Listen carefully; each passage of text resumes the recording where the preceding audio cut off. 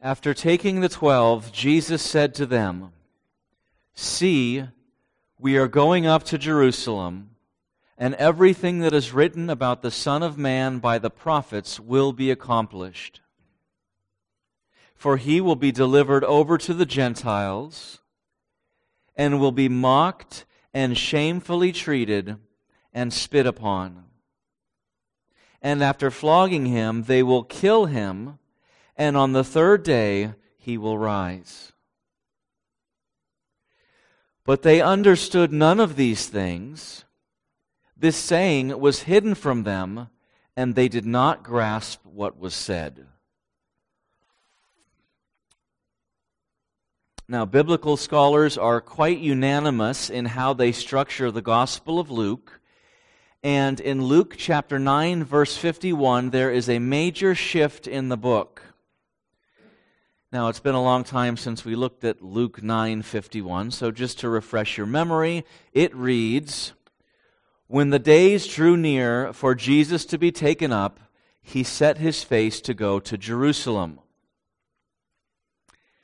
So this shift in the book is important because Jesus goes from proclaiming the kingdom of God and healing people of diseases and casting out demons, and he does this in and around Galilee. And it's time for him to fulfill his primary purpose for coming, and that is to head to Jerusalem, to Calvary's cross. So this is a pivotal point in the gospel back in Luke 9:51, because the journey has begun for Jesus to go to Jerusalem. It's going to be the Passover week, and he is going to be the sacrificial lamb who will die for the sins of God's people. And what Jesus has done along the way is he has instructed his disciples about what is going to take place. He is going to suffer, he is going to die, he is going to rise. These 12 are given insider information about God's plan to save the world. There is no plan B. This is what God is doing. And in our text this afternoon, Jesus, for the third time, explains what soon must take place. He will be examined and rejected by the Jews. He will be handed over to the Gentiles, and he will be crucified, and this will all be in fulfillment of the Scriptures. But each time Jesus reveals this plan, there is confusion. Jesus describes what will happen 3 times, and all 3 times the disciples cannot receive it. And the reason is because the disciples have different expectations. And I thought what I would do this afternoon is help us to understand the source of their confusion. I mean, they're with Jesus for 3 years. They're hanging on his every word. He's explaining to them the mechanics of the kingdom and what the sons of the kingdom look like and the parables and all of the rest. And yet it's this one part of his direct teaching that has them scratching their heads every single time. And the reason they had such a hard time with this is because there were Old Testament texts that they were familiar with that talked about the Messiah coming and reigning from Jerusalem. They had all of these verses in their mind. They had grown up going to the synagogue and hearing the teaching about the Messiah that was to come.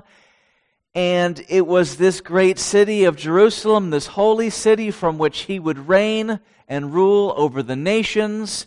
And when Jesus talks about going to Jerusalem, they start getting excited. And then when Jesus talks about going and suffering and dying, they have no category for that.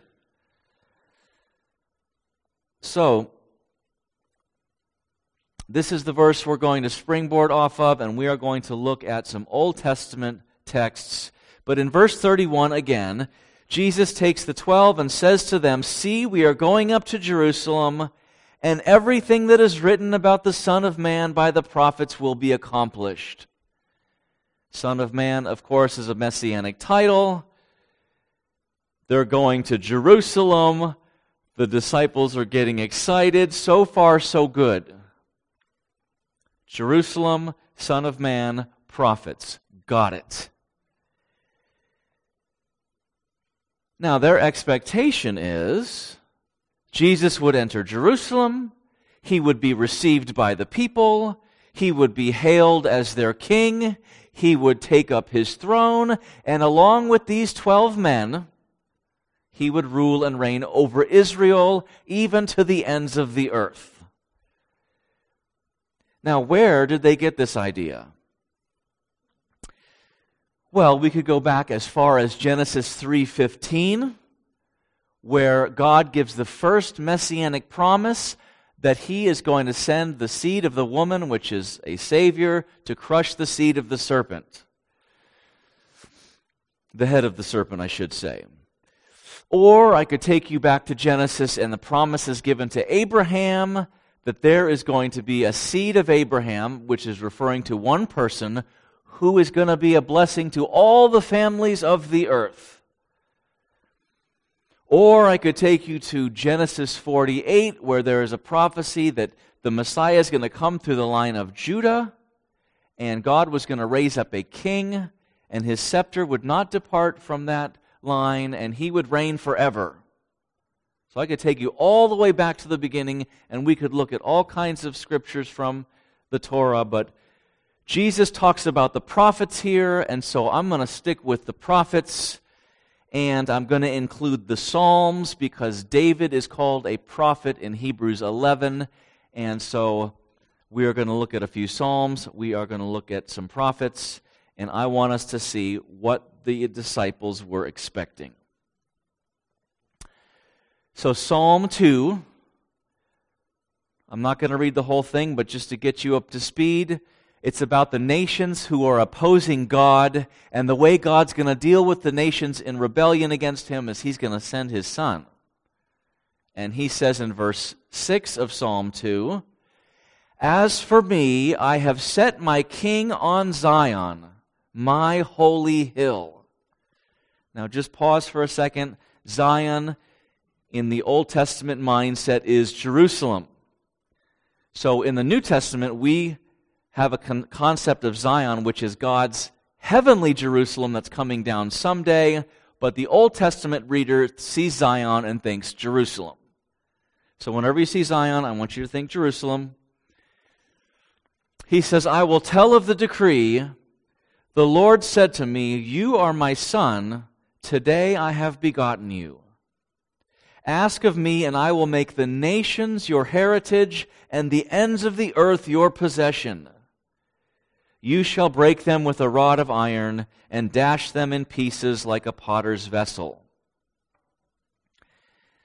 So God is sending his Messiah into the world to rule the kings of the earth, so that everyone and everything is brought in subjection to God, and he's going to do it from Jerusalem. So, as Jesus is heading to Jerusalem with his disciples, they're looking forward to this. Let's go, Jesus. In fact, hey, can we be on your right hand and on your left when this happens? Psalm 102, undoubtedly a messianic psalm. There's not any controversy about that. Verse 18, it says, "Let this be recorded for a generation to come, so that a people yet to be created may praise the Lord. That he looked down from his holy height, from heaven the Lord looked at the earth, to hear the groans of the prisoners, to set free those who were doomed to die, that they may declare in Zion the name of the Lord, and in Jerusalem his praise, when peoples gather together and kingdoms to worship the Lord." In verse 22 it says peoples, which means people groups, which is a picture of God uniting the world under the headship of his king, and all of these people groups are going to worship the true and living God who is reigning in Zion, a.k.a. Jerusalem. This is God's plan for his Messiah. And notice, it is a global plan. It is not just that he is going to rule over Israel, like he's going to be a better king than David. That's true. But he's going to rule over the nations. And I can give you 24 more examples in the Psalms, but we'll move on to the prophets. The most prolific writer of this is Isaiah. Isaiah writes about the Messiah more than any other. We'll start with one that you're familiar with, Isaiah 9, 6, and 7. Messianic, he says, For to us a child is born, to us a son is given, and the government shall be upon his shoulder, and his name shall be called Wonderful Counselor, Mighty God, Everlasting Father, Prince of Peace. Of the increase of his government and of peace there will be no end. On the throne of David and over his kingdom, to establish it and to uphold it with justice and with righteousness. From this time forth and forevermore, the zeal of the Lord of hosts will do this. So notice in verse 6, it says a child is born. There's an indicator that this is going to be a human being, fully man. But he is also called the mighty God. So this is talking about the God-man. And what is the God-man going to do? He is going to usher in world peace. He is going to rule the world in righteousness. He will have a throne, and he will have sovereignty over all kingdoms and over all governments.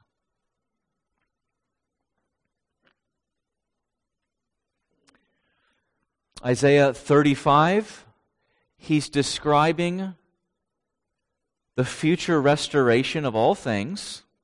Jumping in verse 3, he says, Strengthen the weak hands and make firm the feeble knees. Say to those who have an anxious heart, Be strong, fear not.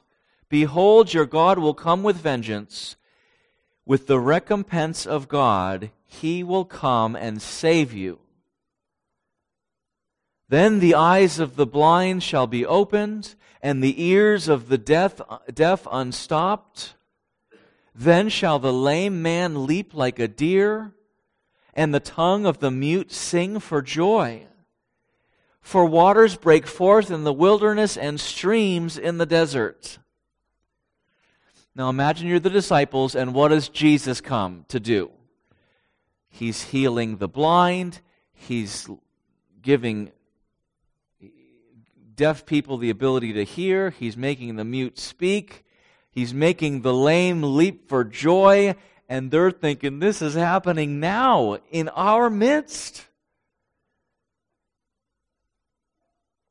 A couple verses later, in verse 10, it says, And the ransomed of the Lord shall return and come to Zion. Where's Zion? Somebody tell me. Jerusalem, with singing. Everlasting joy shall be upon their heads. They shall obtain gladness and joy, and sorrow and sighing shall flee away. So these are very well-known Messianic passages. He's going to come, he's going to heal, he's going to bring righteousness, and he's going to establish his throne in Jerusalem, and there are the 12, and they get to be there for this. It's going to happen any time now. Jesus is going to Jerusalem, and we're going with him.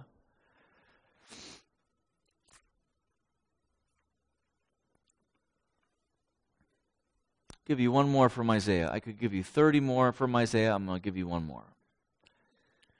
Isaiah 42, verse 1. Behold my servant whom I uphold, my chosen in whom my soul delights. I have put my spirit upon him. He will bring forth justice to the nations. He will not cry aloud or lift up his voice, or make it heard in the street. A bruised reed he will not break, and a faintly burning wick he will not quench. He will faithfully bring forth justice. He will not grow faint or be discouraged till he has established justice in the earth. Now, I find Isaiah to be very tricky to interpret, because what Isaiah does more than the other prophets is this thing called telescoping. So Isaiah will talk about near events and far events, and he doesn't have any sort of separation between those two. So you're reading him, and he's flowing and talking as if it's one big thing that's all going to happen, and yet there's actually hundreds and even thousands of years that separate these verses from these verses. So Isaiah can be challenging because he's talking about the earthly ministry of Jesus, and then he's talking about the final consummation of all things, and you don't know that there's a break there. So Isaiah, like I said, he's got lots to say about this, but I'll just give you a taste of some other prophets. Jeremiah 23, verses 5 and 6. Behold, the days are coming, declares the Lord, when I will raise up for David a righteous branch. That's a messianic title, by the way. And he shall reign as king and deal wisely, and shall execute justice and righteousness in the land. In his days Judah will be saved, and Israel will dwell securely. And this is the name by which he will be called, the Lord is our righteousness. Now, did Judah or Israel dwell securely in their history? Solomon's reign was probably the most prosperity they ever saw, but they were dominated by one Gentile nation after another. So this is an end times picture of what they can expect when this king is going to come. How about Daniel? Chapter 7, verses 13 and 14. Daniel says, I saw in the night visions, and behold, with the clouds of heaven, there came one like a son of man, Messianic title, and he came to the Ancient of Days and was presented before him. And to him was given dominion and glory and a kingdom, that all peoples, that's people groups, nations and languages should serve him. His dominion is an everlasting dominion which shall not pass away, and his kingdom one that shall not be destroyed. So, back to our text in Luke, how is Jesus referring to himself? Son of man, son of man, son of man. So this has got to be setting off little bells in their thinking. This is the kingdom he's going to set up that's never going to pass away. It's all going to come to pass right now. Or Joel. Joel chapter 3, verse 1. For behold, in those days and at that time, when I restore the fortunes of Judah and Jerusalem, and then he talks about judgment, he talks about future reign, just to summarize, because I'm going to skip down to verse 16. The Lord roars from Zion and utters his voice from Jerusalem, and the heavens and the earth quake. But the Lord is a refuge to his people, a stronghold to the people of Israel. So you shall know that I am the Lord your God, who dwells in Zion, my holy mountain, and Jerusalem shall be holy, and strangers shall never again pass through it. Now, for a first century Jewish people, the idea that strangers, Gentile reference there, are never going to pass through their holy city, Jerusalem, which is currently being trampled on by these Roman soldiers everywhere they look. This is a word of hope and promise, and they can't wait for that day to come. Never again will the Romans step foot on their land. Never again will they desecrate their holy city. The prophets said it themselves. Or how about Micah? Micah chapter 4, verse 1.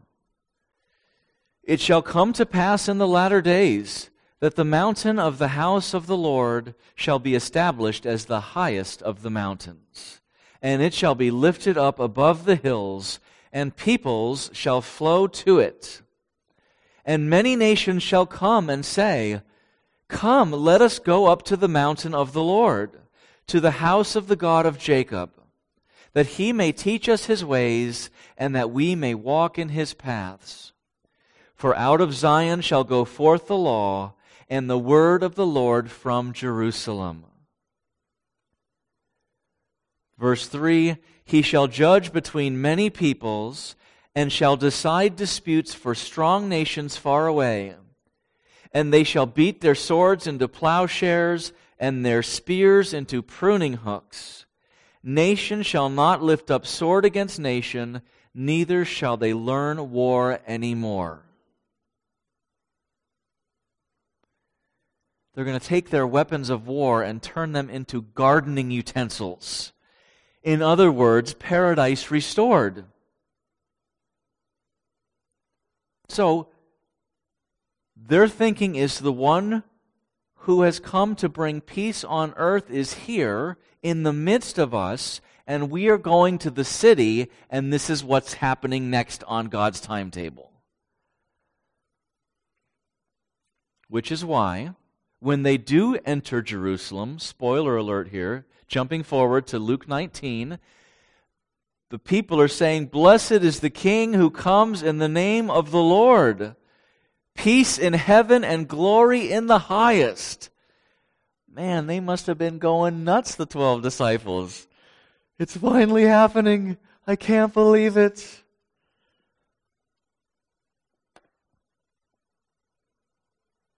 So this is the grand event in their minds. They've got the prophets. Jesus said everything that the prophets spoke of is going to be fulfilled. This is going to happen. They've got front row seats. They're going to see it.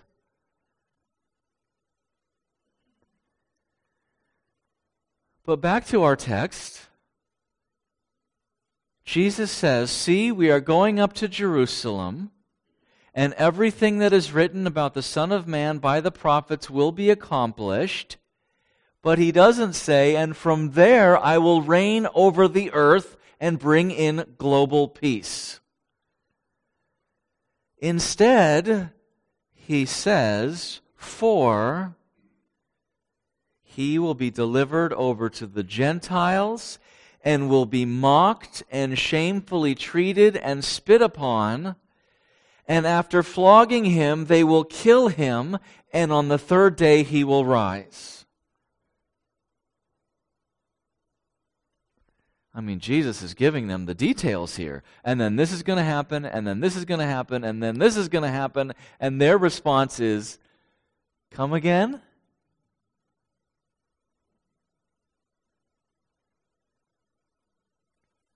They don't have a category for what he's saying.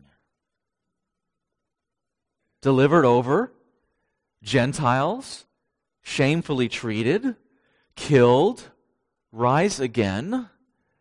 This sounds like a totally different story. But it is the same story. They're only seeing a portion of that story because there is a bigger story that God is telling also through the prophets. And the part that they're missing is that it was necessary that Jesus lay down his life as the sacrificial lamb, because if he does not, the people will never be made clean. And if a king is going to rule and reign over guilty nations, that is a fearful thing, and that is not a paradise. But if Jesus is going to rule and reign over nations who are made righteous by God, then you will truly have global peace. So how could there be so much incongruity between what the disciples are thinking and what Jesus describes here? How could their expectations be so far off?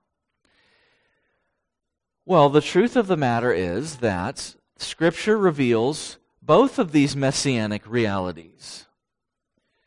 The Jews emphasize the passages where the Messiah is going to reign and put their Gentile enemies under their feet, but they were never sure what to do with the passages about the Messiah who's going to come and suffer. In fact, even to this day, there are chapters that the Jews do not read in their synagogues because it sounds so much like Jesus Christ, whom they refuse. But let's wander back through the Psalms and the prophets once more and see if there's some things that we missed. The first one is Psalm 22. This is a psalm you really need to know because Jesus quotes the first verse of this psalm when he is on the cross.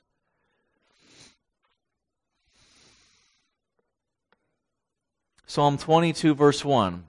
My God, why have you forsaken me? Why are you so far from saving me from the words of my groaning? Skip down to verse 6. But I am a worm and not a man, scorned by mankind and despised by the people. All who see me mock me. They make mouths at me. They wag their heads. He trusts in the Lord. Let him deliver him. Let him rescue him, for he delights in him. That sound familiar? Verse 14. This is a first-person description of the crucifixion. He says, I am poured out like water, and all my bones are out of joint. My heart is like wax. It is melted within my breast. My strength is dried up like a potsherd, and my tongue sticks to my jaws. You lay me in the dust of death. For dogs encompass me. A company of evildoers encircles me. They have pierced my hands and my feet. I can count all my bones. They stare and gloat over me. They divide my garments among them, and for my clothing they cast lots. Now this is written by David 1,000 years before Christ. And this is a messianic description of the suffering servant. Jesus makes the connection on the cross. It's hard to imagine the way that David is describing this, that this is something that actually happened to him. But this suffering is necessary because as you go later in the psalm, and it's a long one, it ends with this future kingly reign where there's peace on earth. But how are you going to have peace on earth if you don't first have atonement? This is the same psalm down to verse 27. All the ends of the earth shall remember and turn to the Lord, and all the families of the nations shall worship before you. For kingship belongs to the Lord, and he rules over the nations. So you've got those wonderful messianic prophecies about him reigning, but all of that comes before it is about his suffering.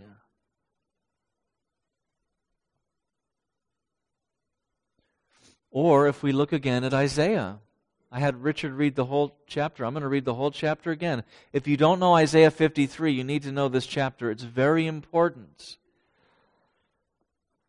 Isaiah 53:1. He says, "Who has believed what he has heard from us? And to whom has the arm of the Lord been revealed? For he grew up before him like a young plant, like a root out of dry ground. He had no form or majesty that we should look at him, and no beauty that we should desire him. Just side note real quick. Why, when they always do depictions of Jesus, do they make him handsome? It says right here, there's nothing about his appearance that you would look at him and say, wow, that guy really stands out. No beauty that we should desire him. Verse 3, he was despised and rejected by men, a man of sorrows and acquainted with grief. And as one from whom men hide their faces, he was despised, and we esteemed him not. Surely he has borne our griefs and carried our sorrows. Yet we esteemed him stricken, smitten by God, and afflicted. But he was pierced for our transgressions. He was crushed for our iniquities.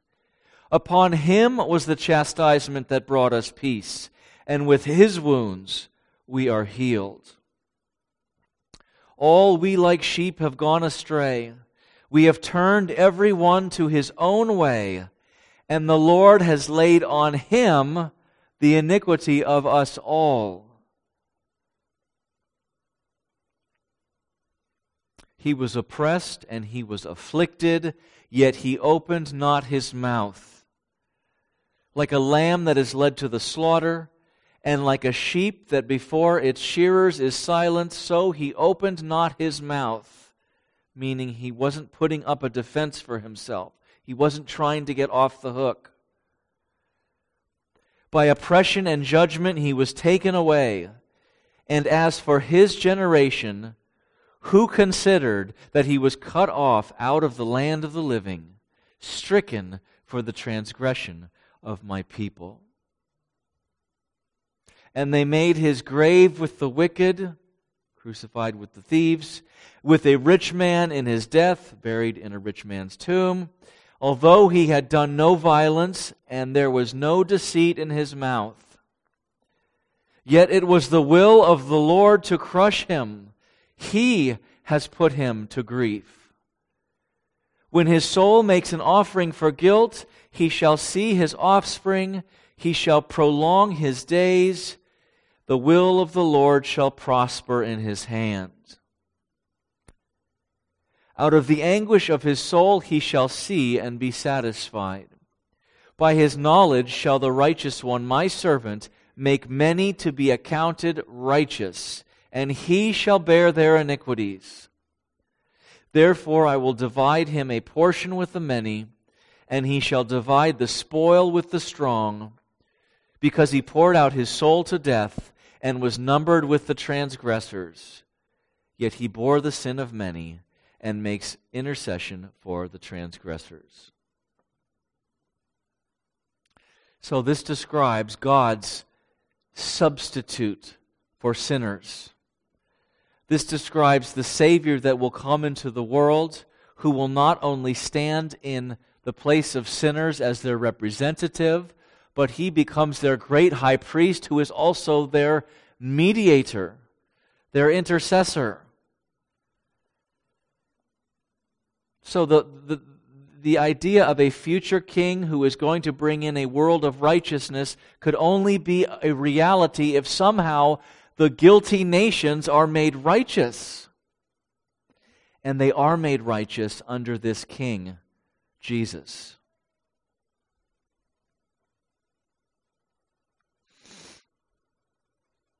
Or we could look at Zechariah chapter 12, verse 10. This is God speaking. He says, "And I will pour out on the house of David and the inhabitants of Jerusalem a spirit of grace and pleas for mercy, so that when they look on me, on him whom they have pierced, they shall mourn for him as one mourns for an only child, and weep bitterly over him as one weeps over a firstborn."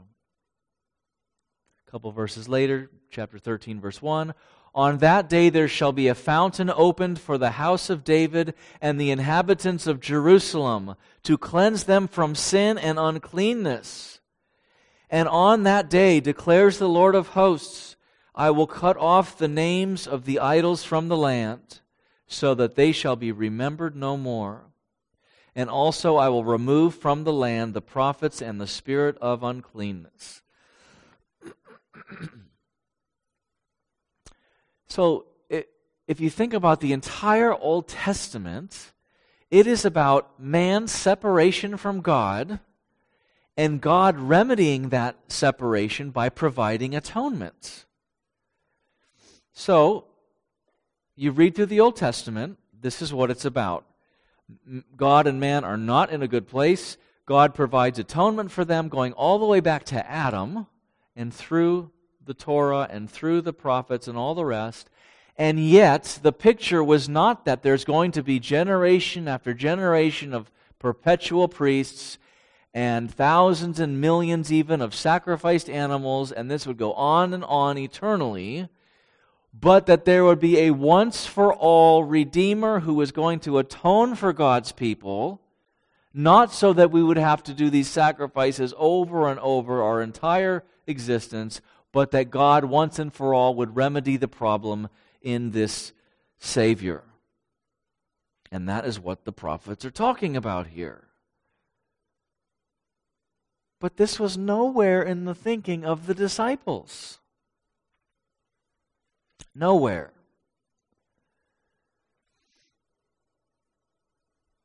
And so in verse 34, Jesus just describes all the things that's going to happen. In verse 34, back in Luke, he says, but they understood none of these things. This saying was hidden from them, and they did not grasp what was said.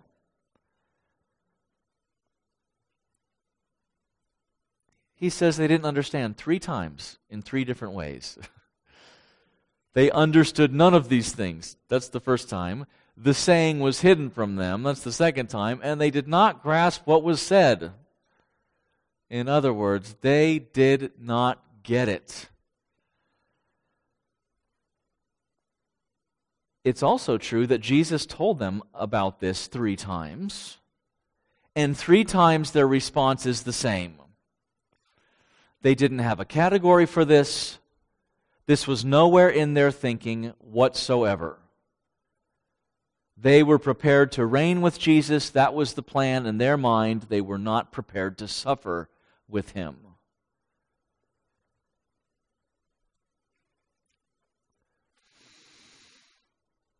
Now, the subtitle to my sermon is Tragedy or Triumph in Jerusalem, which was meant to communicate that one aspect of the Messianic expectation was triumph, and the other aspect of this Messianic expectation we could call tragedy, the unjust suffering and death of the Holy One.